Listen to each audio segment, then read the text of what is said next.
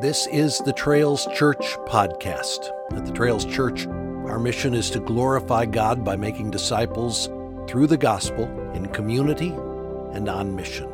If you'd like more information about our church, visit our website, thetrails.org. Now, here's today's podcast. Open your Bible with me to Exodus 23. I've been reading devotionally through a book by Eugene Peterson entitled On Living Well. It's a collection of writings taken from various places like church emails and sermon excerpts. And I came across an entry early this week where he wrote on the importance of Christians having a bright expectancy when they look to the future. He wrote, Christians should live on tiptoe, alert, joyful, wide-eyed, ready. And what are we looking to, he asked? Well, in a word, God. We know that God is always with his people. He doesn't leave. He doesn't wander off. He comes to us, his people. And then he describes a way of living that's only possible because God is with us. He writes, we ought to cultivate the skills that equip us to live in cheerful anticipation of what God will do tomorrow. Will we live anxiously, complaining and critical because we don't have all we want or because we don't know what is coming next? Or will we live in confident joy, sure that his next move will be a good one? The expectant command is for us to rejoice. The idea of living in confident joy and cheerful expectation in God has been a magnet for my thoughts throughout the week. I had multiple spiritual conversations with church members and friends. Each conversation had unique circumstances, but seemed to share one common theme: worry about the future. Well, that got me thinking about my own experience and how often I waste energy in the present as if worrying about tomorrow may make the future better somehow.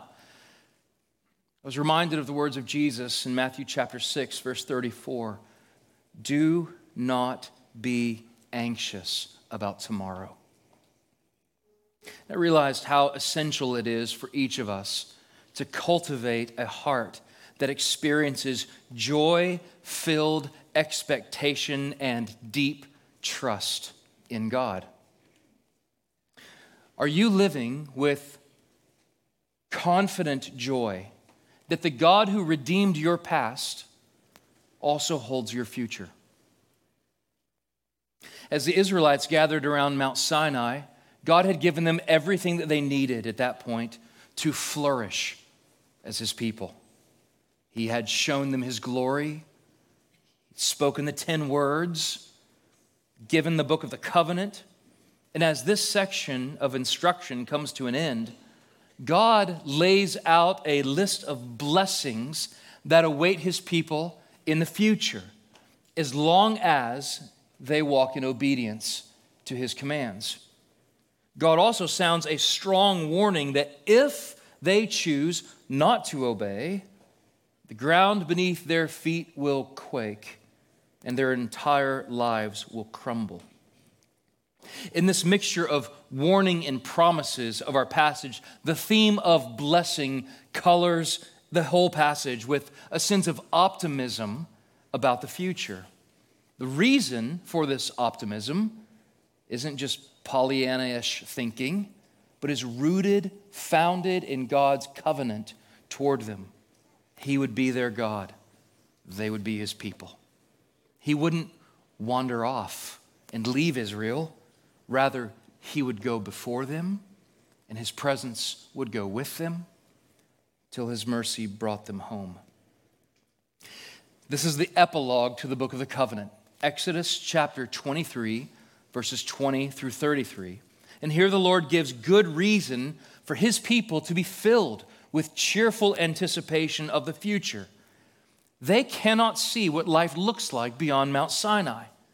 So these words are given to bolster them with joyful confidence that the God who redeemed them will also lead them with the gift of guiding presence. For Israel to enjoy all of these blessings that await them, they must cultivate a specific way of living that include two things. First, careful obedience, and second, wonderful promises. Let me invite you, if you would, to stand to your feet as we read from Exodus chapter 23, verses 20 through 33. This is God's holy and inerrant word. Behold, I send an angel before you to guard you on the way and to bring you to the place that I have prepared. Pay careful attention to him and obey his voice. Do not rebel against him, for he will not pardon your transgression, for my name is in him. But if you carefully obey his voice and do all that I say, then I will be an enemy to your enemies and an adversary to your adversaries. When my angel goes before you and brings you to the Amorites and the Hittites and the Perizzites and the Canaanites, the Hivites and the Jebusites, and I blot them out, you shall not bow down to their gods, nor serve them, nor do as they do. But you shall utterly overthrow them and break their pillars in pieces. You shall serve the Lord your God, and he will bless your bread and your water. And I will take sickness away from among you. None shall miscarry or be barren in your land. I will fulfill the number of your days. I will send my terror before you, and will throw into confusion all the people against whom you shall come. And I will make all your enemies turn their backs to you. And I will send hornets before you, which shall drive out the Hivites, the Canaanites, and the Hittites from before you. I will not drive them out from before you in 1 year, lest the land become desolate and the wild beasts multiply against you. Little by little, I will drive them out from before you until you've increased and possessed the land. And I will set your border from the Red Sea to the Sea of the Philistines, and from the wilderness to the Euphrates. And I will give the inhabitants of the land into your hand, and you shall drive them out before you. You shall make no covenant with them and their gods. They shall not dwell in your land, lest they make you sin against me. For if you serve their gods, it will surely be a snare to you. The grass withers and the flowers fade, but the word of our God stands forever. Amen. The first way of living God calls his people to is one of careful obedience. It is no coincidence that the book of the covenant, these 3 chapters that we've spent some time in now, ends in the same place that it began, the subjects of worship and obedience. As the laws come to a conclusion, the emphasis shifts from specific commands to this summary of a bright future that God has in store for his people. Yet, notice these blessings will only be realized by careful obedience. Let's note a few areas of obedience God has called them to. First, notice the call to obey God's instructions, verses 21 and 22. 2 times in the opening verses of our passage, there is intentional repetition of the words careful and obey. Verse 21 states, pay careful attention to him and obey his voice. Verse 22 repeats, carefully obey his voice and do all that I say. We're introduced to an angel in verse 20 that God will send to be his messenger and give instruction on his behalf. I'm going to ask you just to hold your thoughts on angels. We'll look closely at that in a little bit. For now, I want you to notice the people are to walk in obedience to what the angel says and to do all that I say, says the Lord. So surely the obedience to instruction here takes into account everything that God has already said and all the instructions and future laws and directions and everything that he will say in the future. It's to be honored and obeyed, to obey God's instruction.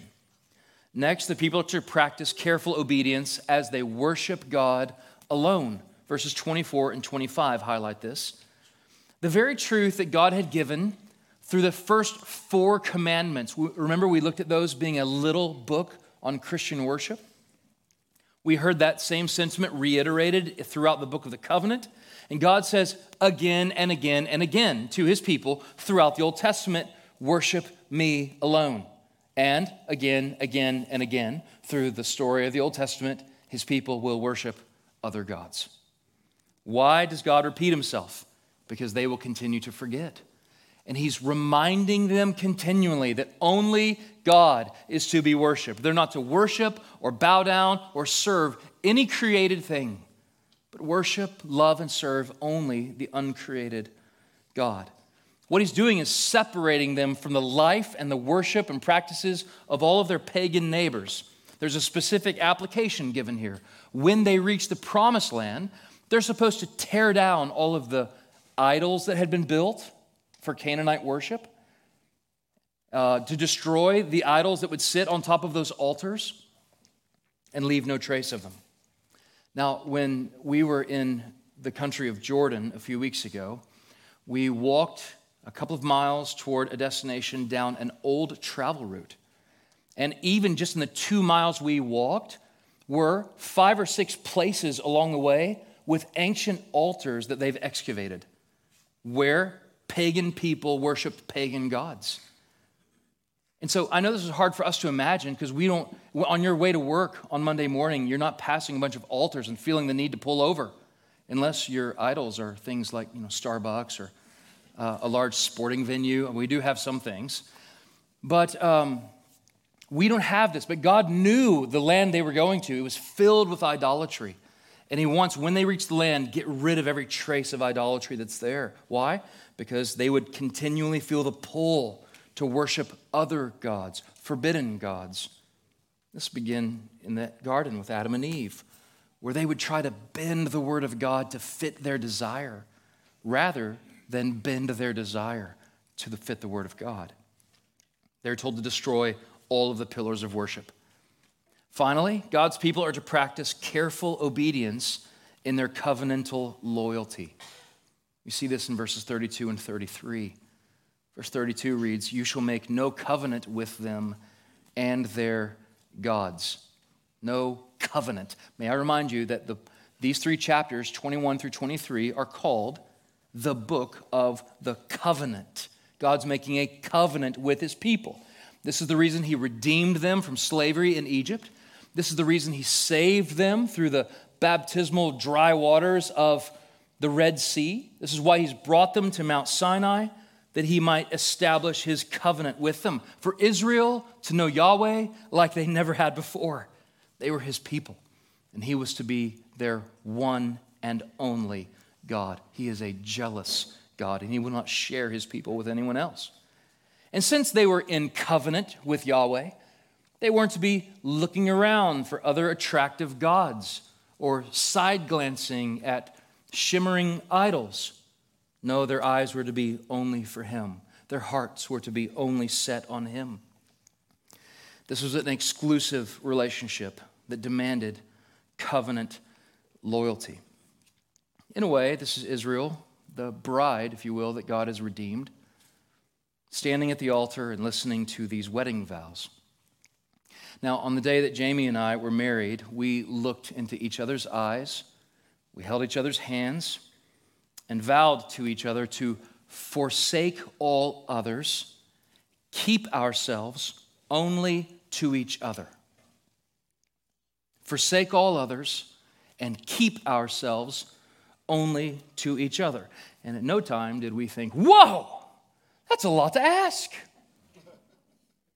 Or, hold on a minute. Really? No, that's why we were there. We were there to covenant into a relationship where she would be only for me and I would be only for her. It was an exclusive relationship. God is calling his people to an exclusive covenantal loyalty. God's people from of old were to obey God's instructions, worship God alone, and practice covenant loyalty. Then the passage concludes with this grave warning. If they don't walk in obedience, what happens? Well, I think this is an ominous phrase.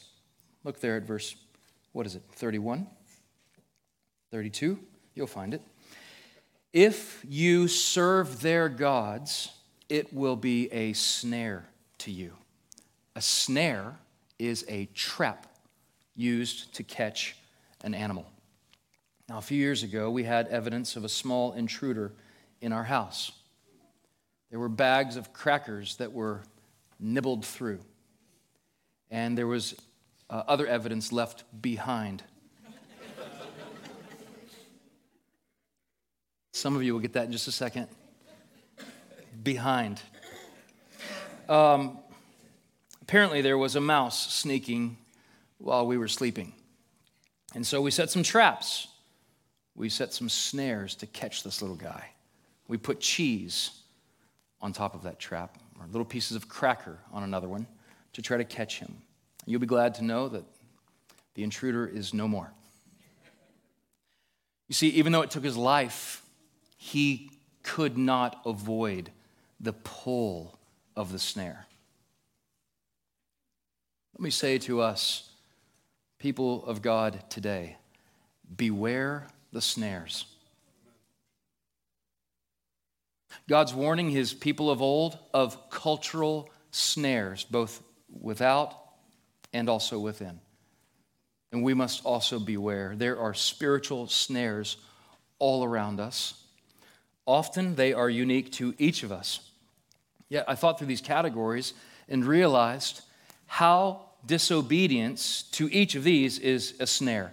Look through these points. Obey God's instruction, worship God alone, covenant loyalty. Well, who has known the consequences of disobeying God's instructions in this room? Who has known the cost of worshiping something other than God?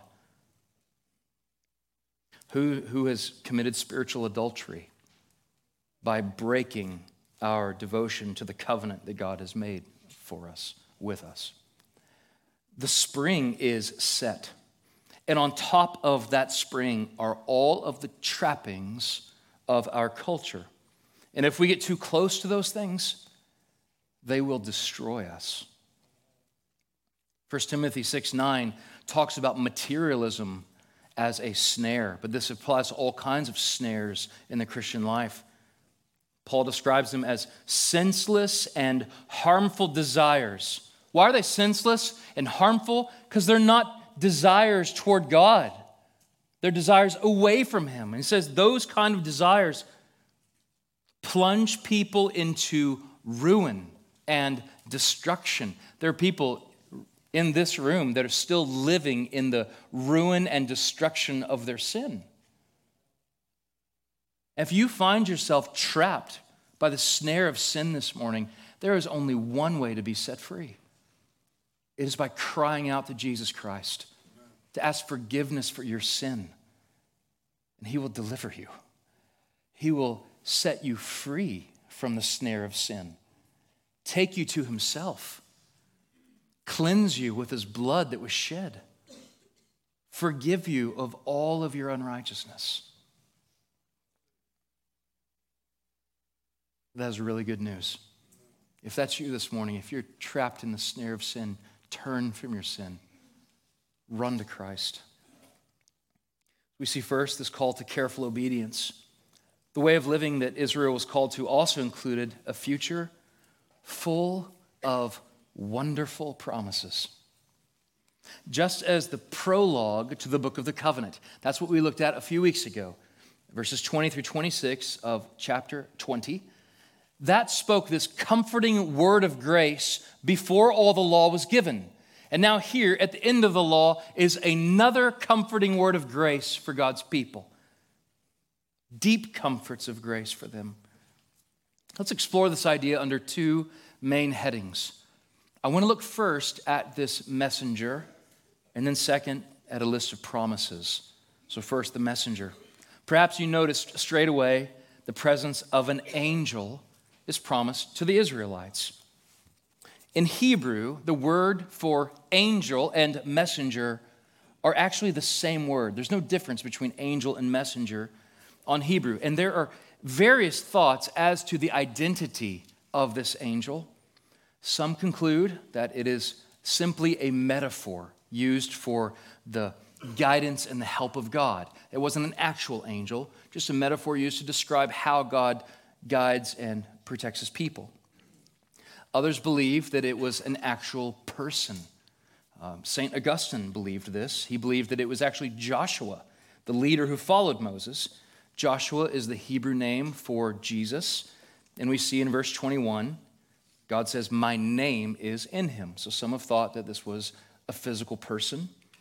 Others think that this is just a run-of-the-mill angel in the true sense of the word. You see what I mean? Just like an angel. I don't know, there's no like simple angels, but just an angel. However, I think if you look very closely, we'll find some unique qualities about this messenger. First, the angel is said to guide and protect the people on the way to the promised land.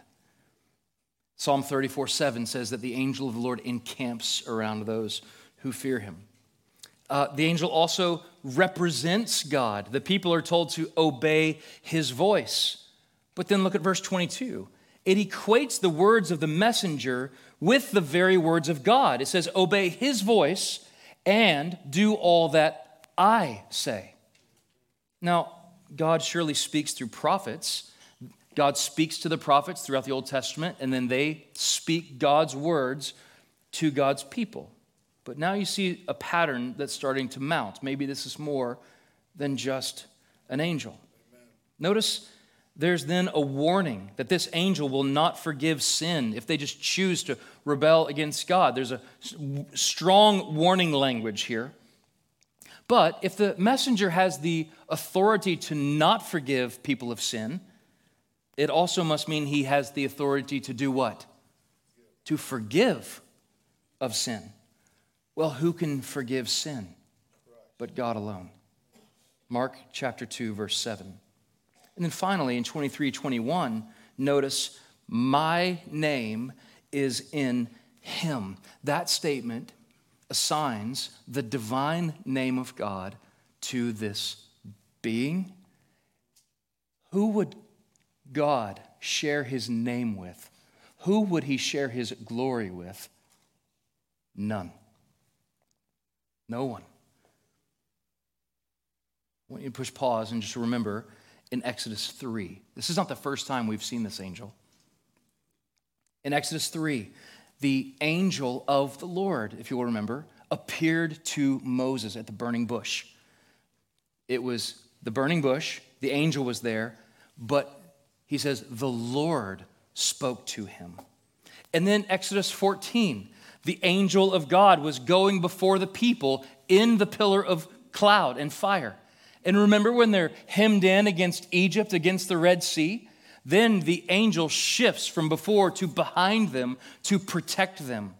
And then chapter 13, verse 24 says that God, the Lord, looks down where the angel and the pillar are onto his people.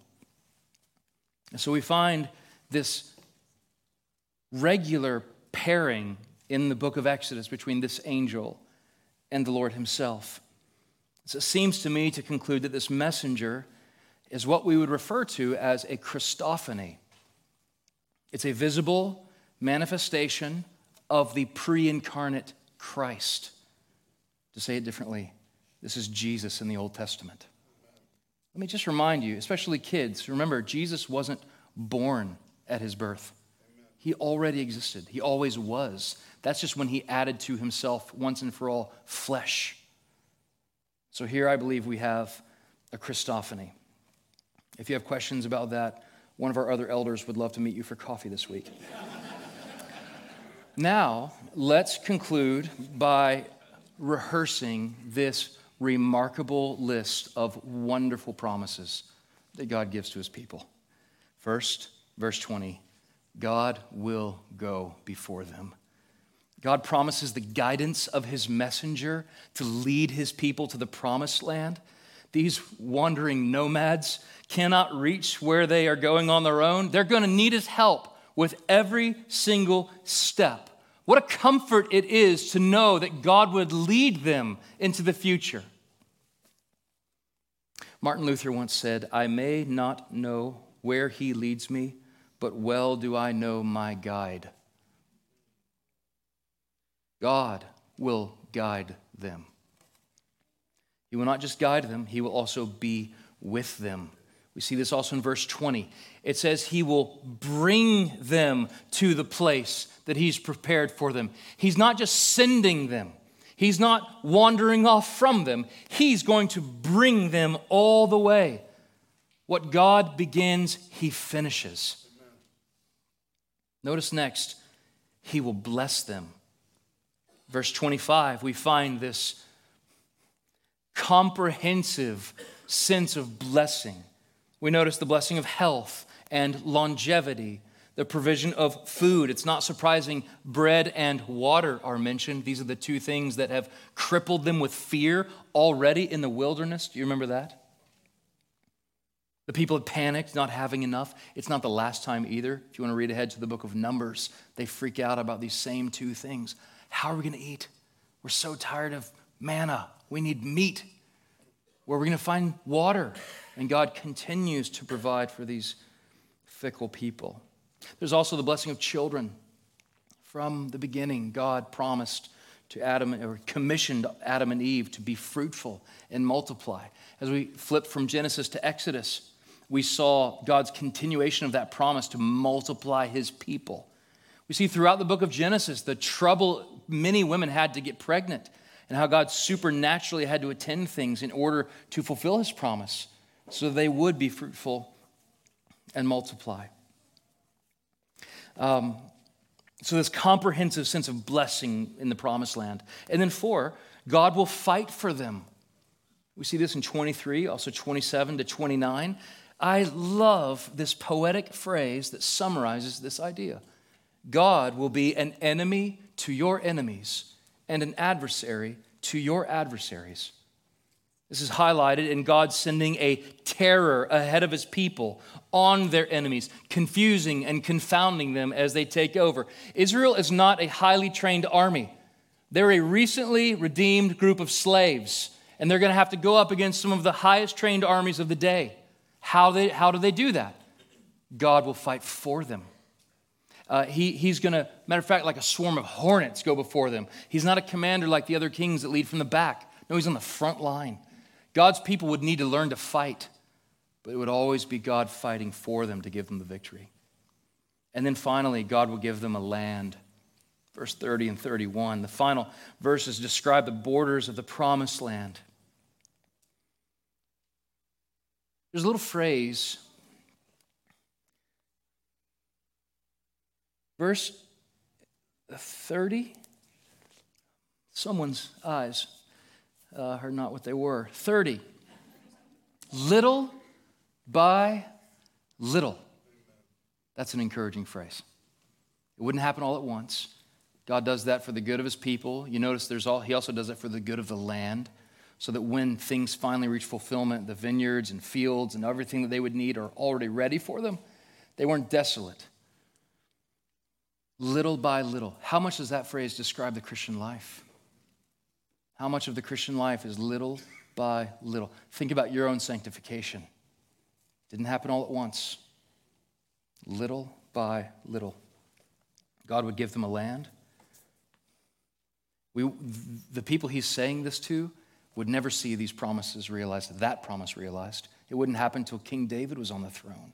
And even then, for just a little while. And then their disobedience would lead to them losing, little by little, portions of the land. The vision of blessing here is one of the kingdom of God. God's people in God's place experiencing God's presence. God's people in God's place experiencing God's presence. Now that was for a group of people, our forebears, long ago. What does this mean for us today? I want you to think about this messenger for a moment, because what Malachi does in chapter 3 is take this very language of the messenger who was sent to go ahead, and he uses that same language. Okay, Malachi 3, verse 1. Then the apostle Mark, when he goes to write his gospel, in Mark chapter 1, uses that very promise to say, God has sent a messenger before you. Who knows who that messenger is? His initials are John the Baptist. John the Baptist, okay? John the Baptist is the messenger that fulfills, in a sense, this prophecy. But he couldn't do it perfectly. It's Jesus who would perfectly fulfill this. Not just a messenger, but the message, the Word of God made flesh, who came to dwell among us. Like the angel, Jesus was sent from God. God loved the world so much that he sent his one and only Son, that whoever believes on him should not perish, but have eternal life. Before he ascended, Jesus told us that he was going to prepare a place for us. Just like God would prepare the land for them, Jesus says he's right now preparing a place for us, that where he is, we may also be. Jesus Christ has the ability to forgive sin. There is one mediator between God and man, the man Jesus Christ. Christ has the authority to forgive sin. The name of God was in him. When Jesus was asked who he was, he replied with great intentionality, before Abraham was, I am. He assigns to himself the divine name. He takes it. And the Pharisees knew exactly what he was doing, because when he took the name, they picked up stones to crucify him and eventually, or to kill him, and eventually he would lay his life down. It wasn't taken from him, but he would lay his life down willingly so that you and I might become sons and daughters of God. And even the grave itself did not hold him, but he rose victoriously on the third day and then poured out his Spirit, and gift upon gift, grace upon grace on us as people. I thought about this list of gifts, this list of blessings, promises given to his people, that God would go before them. Has there been a day of your life where God has not gone before you, even leading you to this place right now? Not one. But not just that he would go before you, but he would go with you. Think about the promise that Christ gave to his disciples in the Great Commission. I am with you always to the end of the age. That God would bless us, and has he not blessed us in Christ? The material blessings of the promised land, we may never know in this life. But the spiritual blessings of Christ will never fade.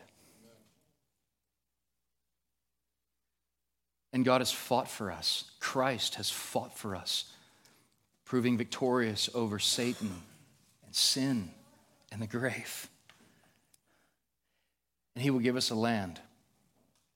God will come and dwell with us, among us. We'll be looking at this every week for the next many weeks. The great gift of the presence of God, where his people are in his place, experiencing the joy of his presence, the gift of his guiding presence. So you, now, as we together look into the future, what are you crippled by? What fills your heart with anxiety? What's bigger than God cannot take care of? The one who has redeemed your past also holds your future. And we can live with cheerful anticipation, confident joy, if we are in Christ. One of my heroes is a man named Isaac Watts. He was a minister of a church in London for the majority of his life. He's the greatest hymn writer, I think, in history. And as a pastor and a hymn writer, he would often write a hymn to go along with his sermon. Matter of fact, he did it like every Sunday for a lot of years. I can't stand him.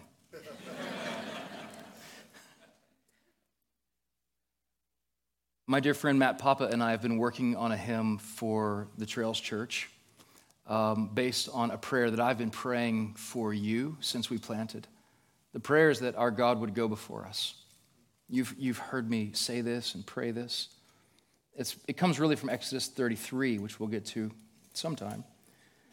But that idea is right, it's just shot through this text. Your bulletin says we're going to sing Christ our hope in life and death after this, but we've made a change of plans. I hope this is okay. I'd like to introduce a new hymn this morning that will, I hope, help us pray through the themes of this passage. I'm going to read it now as a prayer as we conclude, and then we'll stand together and I ask you to sing. The hymn's called Our God Will Go Before Us. These are the lyrics. Our God will go before us and guide us with his presence. What confidence this promise is. We will never walk alone. Through unknown paths, through shadows, our hearts fear not tomorrow. For every step, his faithfulness is the truth that lights our way. Though evil form against us, all heaven will defend us. The gates of hell shall not prevail, for the battle is the Lord's. Now send us with your presence and lead us on to heaven, where songs of sorrow strain no more, and our every breath is praise. Our God will go before us. The Lord of hosts is with us. His name, our song.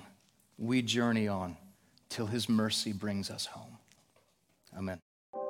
Thanks for listening to this podcast from The Trails Church. We hope you have been encouraged, equipped, and edified by time spent together in God's Word. And again, if you'd like to find out more about The Trails Church, visit our website, thetrails.org.